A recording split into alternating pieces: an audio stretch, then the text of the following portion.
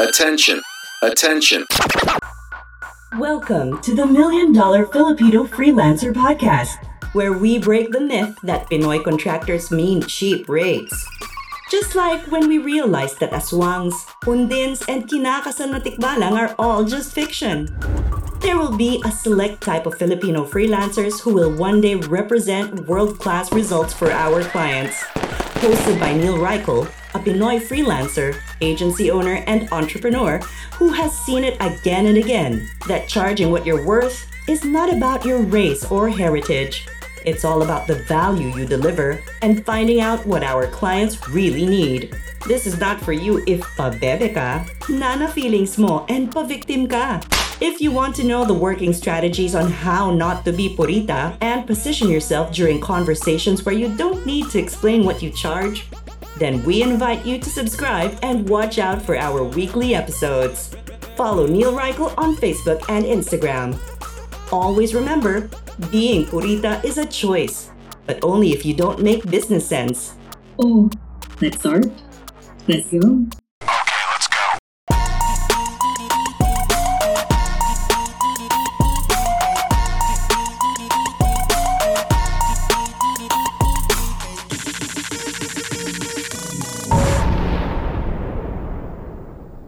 Welcome to the $1 Million Filipino Freelancer. This is Neil Reichel, and in today's episode, pag-aaralan natin on how to send a cold DM to strangers on Facebook and on LinkedIn. Ultimately, makakabenta ka or makapag-build ka ng malulupit, solid na mga network mo ng ideal market mo. O siya, let's go! 5 steps on how to send a cold DM using Facebook and LinkedIn. Bakit Facebook and LinkedIn? Kasi if you're using Facebook and LinkedIn, when you are a connection of that person, they accept you as a friend, you already have a connection. You kind of follow each other already. Versus when it's IG, they have to follow you back. Diba? So friend request, inaccept ka, makikita niya yung post mo, makikita mo yung post niya. Okay? So, Facebook and LinkedIn and whatever platform siguro in the future, pero the goal is that you are a connection of each other, not one way lang yung connection. Clear? Okay. Step 1, send a signal. Madalas, ang ginagawa kasi natin when we're sending out a cold pitch, I've seen this time and again, especially sa financial advisors na industry, shout out po sa inyo, pati sa mga nasa real estate, and I have nothing against you. In fact, I admire you kasi you're putting in the effort kaysa doon sa mga banat na sana all. Anyway, ang ginagawa kasi is magpapakilala. Hi, I'm Neil Reichel. I am a financial advisor of the XYZ Sun and the Moon and the blah blah blah company. And we would like to ask if you are interested, if you would like to put a portion of your income into life insurance and also putting a part of it into VUL funds and also into ganyan. Okay. Imagine reading that message from a cold stranger, parang, ano to? Parang kapagod, di ba? And automatic, madi-decline ka na agad. Para sa akin, madalas. Problema din on the person who is sending it, whether freelancer ka o hindi, is that it takes so much effort. Yung front load na effort, sobrang daming effort. Ang magiging problema is, konti lang yung na-execute mo. Eh di ba in the world of sales, quantity matters a lot. Imagine, di ba? Imagine, you're trying to close 2 out of 1. Dalawa lang ang pinitch mo, dalawa lang diniem mo, and you are hoping na may maklose kang isa. Versus sending out 100 cold DMs, di ba? Makaklose ka ng 5, ay okay na okay ka. 5% will make you more money than a 50% closing depending on the volume. Okay? So, what do we do? And what I teach? Ang gagawin mo is step 1, send out a signal. Okay? Natutunan ko tong hack na to sa mga malakas umutang. Yung mga ganito lang ang signal, 'di ba? Pag signal, 'di ba? Manonood ka mga movies. Noong araw HBO, 'di ba? Yung boy, babato siya ng pebble doon sa window. Pick. Pick. Tapos makikita ng girl, ano to? Sisilip siya ngayon. Makikita niya si boy. Makikita, uy, ano si boy? Okay. Hey, what's up? Sa atin, sa Pilipinas, dahil nga chat society tayo, di ba? Ang gagawin is, uy, teka, online. Or kahit hindi online, send. Mag-comment ka kung ikaw to, okay? Kuya? Yun lang. Kuya? Tapos may question mark. O kaya, Kuya? dot. Okay? Ate? That. Sa una, effective, aminin nyo. Okay? Bakit? Ang nangyayari, bilang ikaw yung recipient, parang, ano to? Ba't kaya ako minessage? Hala, ano kaya to? O kaya, uy, bakit kaya? Sige nga, tanong nyo, bakit? So, sa mga taong ito, very effective to sa mga utang. Kasi ang gusto lang naman nila is mag-send out ang signal and see who will reply. Imagine lang ha. Imagine lang. Kasi hindi natin iniisip Put ourselves into the shoes of itong mga umutang. Nag-send siya ng 100 kuya, nag-send siya ng 100 ate. 30 nag-reply doon sa kuya, 10 nag-reply sa ate. 40 na agad yung kanyang prospects. 'Di ba? 40 na agad. Hindi pa siya nagpakapagod. Hindi katulad ng karamihan sa atin, hashtag mga overthinkers, kaway-kaway. Okay? Kasi Hey, I've just realized that you are in this business and I thought that this might be of interest to you. This might help your business, blah, blah, blah, blah, blah, blah, blah, blah, blah. that goes on in the later part. Okay? Daig pa tayo ng mga, alam mo yung mga syungers na wala nang ginawa at nabuhay sa mundo ng puro ganun-ganun lang, hingi-hingi lang. Okay? So, i-apply din natin. Matuto din tayo sa kanila. So, send out a signal. You can send out. Anong signal pwede natin i-send? You can say simply na, boss. Diba? You can say, first name, Neil. Diba? Natutunan ko rin to kay Taki Moore. And then, you just want to get a reply. Bakit? You want to know, for all you know, hindi pala active yung Facebook account na to. For all you know, hindi naman pala siya nagbabasa ng messages. For all you know, di ba? It takes time for him to reply. And imagine all that wasted effort that you've put in, di ba? Hoping that you get a reply, inabot ka na ng parang 6 months, 7 months. Okay. So step 2, eto naman ang gagawin mo. May mga magre-reply dyan. So sinabi mo lang is, halimbawa, magbigay lang tayo ng names ha. Let's say their names start lang with A, B, C, D, E, F, G, H. O di ba? Nag-send ka ng messages ng lahat sa mga taong to. First names nila, ganun. O kaya puro boss. And then may mga nag-reply. Dito tayo parang, nakakaalangan. Parang, ano na sasabihin ko? Paano ko na ipapasok yung pitch ko? Baka sabihin misleading ako. You go straight to this. Okay? So, sinulat ko na. Step 2 is make an offer. Ayan. Pero not just any kind of offer. Ang tawag namin dito sa authority circle is nagbibigay ka ngayon ng blue label sample mo. Ano ba yung blue label sample na to? Yung blue label sample na ito is simply a thing, an effort, a sampler of your work. It could be a piece of information that they can consume without any effort or barely any effort at all without having to give you something else pa. So, we're not going to send them, ito yung link para ma-download mo and then hihingan silang email address sila, mobile number na. Hindi na. Ito, ibigay mo sa kanila yung piece of information. Let me be very specific. Halimbawa, financial advisor ka. Okay, kasi naman madalas nagsisend. Okay? Nag-reply. Boss, ano yun? Boss, naisip ko lang baka kailangan mo to. 10 things to avoid when buying your next insurance policy. Tapos, it could be like 100 words lang, maximum na 200 words. Tapos, nakalista lang doon. O kaya, 3 things to avoid when buying your next insurance policy. Tapos, makukonsume siya. Okay to Diba? It's something of value. It's something that has very little effort. It's something that is usable for them. Effortless din. Diba naman, let's say na isa kang copywriter. Tapos nakita mo yung mga ads nila. Diba? Boss, Step 1, they reply. Tapos you make an offer. Step 2, the offer says, boss, I rewrote this ad for you. Baka lang makatulong for your Facebook ads. okay, you give them a sample of what you can really do. Now we proceed to step 3.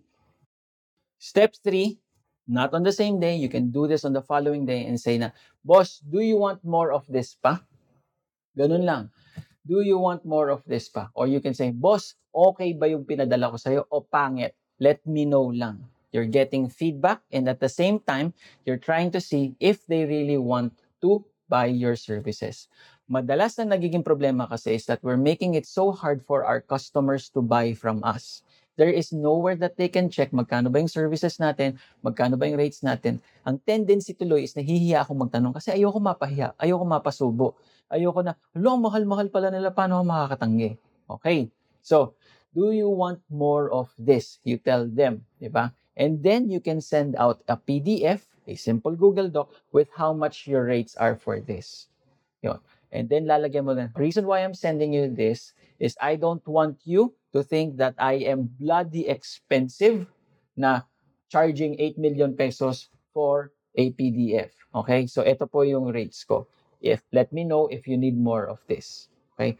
That is one way of making it a lot easier for your customer to buy from you, especially kung nagsisimula ka, one-on-one.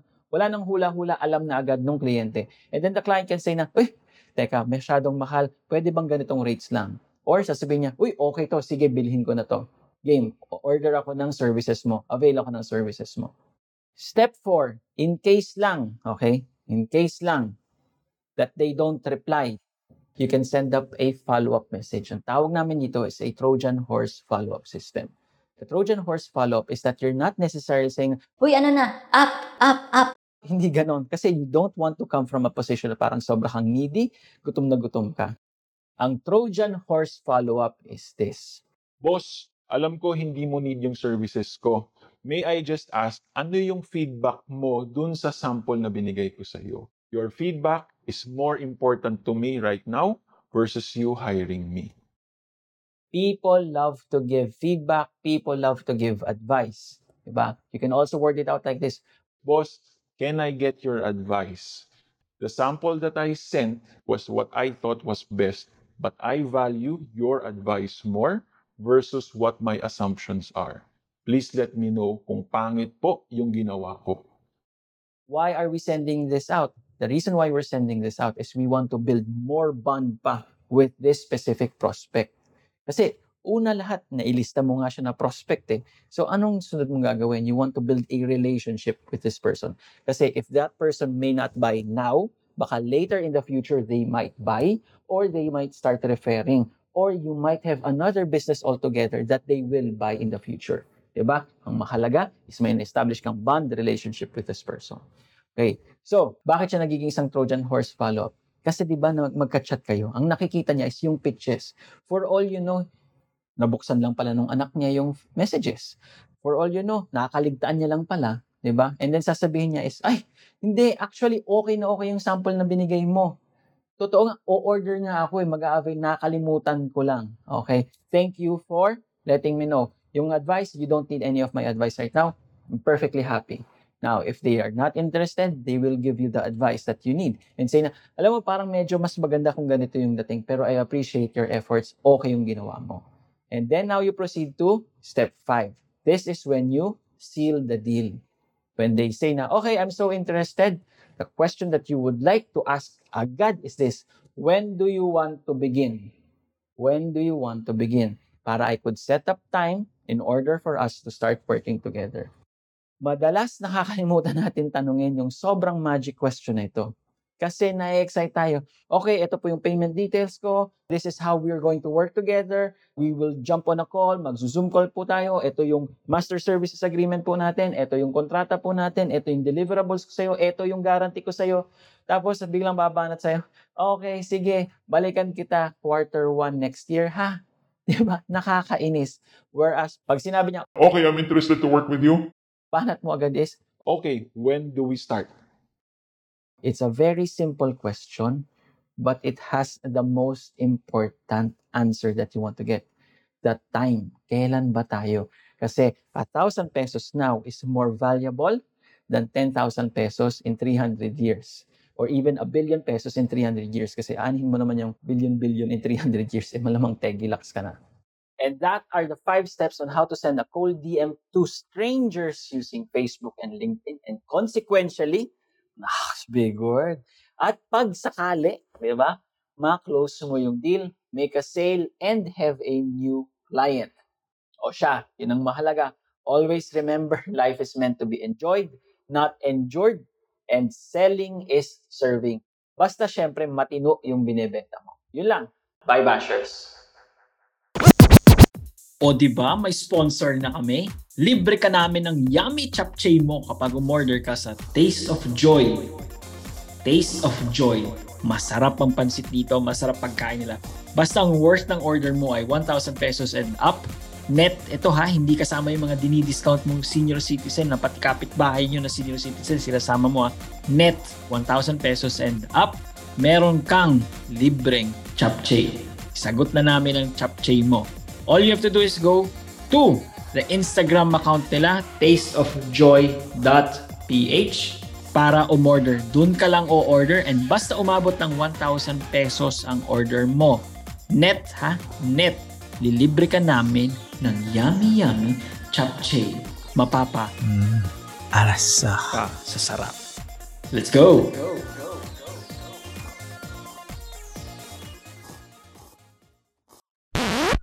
Yon! Congratulations! You have survived another episode of the $1 Million Filipino Freelancer Podcast. If you want more sabunutan ng feeling session, go download all the other episodes. If talagang hungry ka for more of our content, go to our Facebook group. It's linked in the description below. You can also tag us on Facebook and Instagram kung meron kang topics you would like us to discuss. If gusto mo kami shoutout, okay din kami. Adios!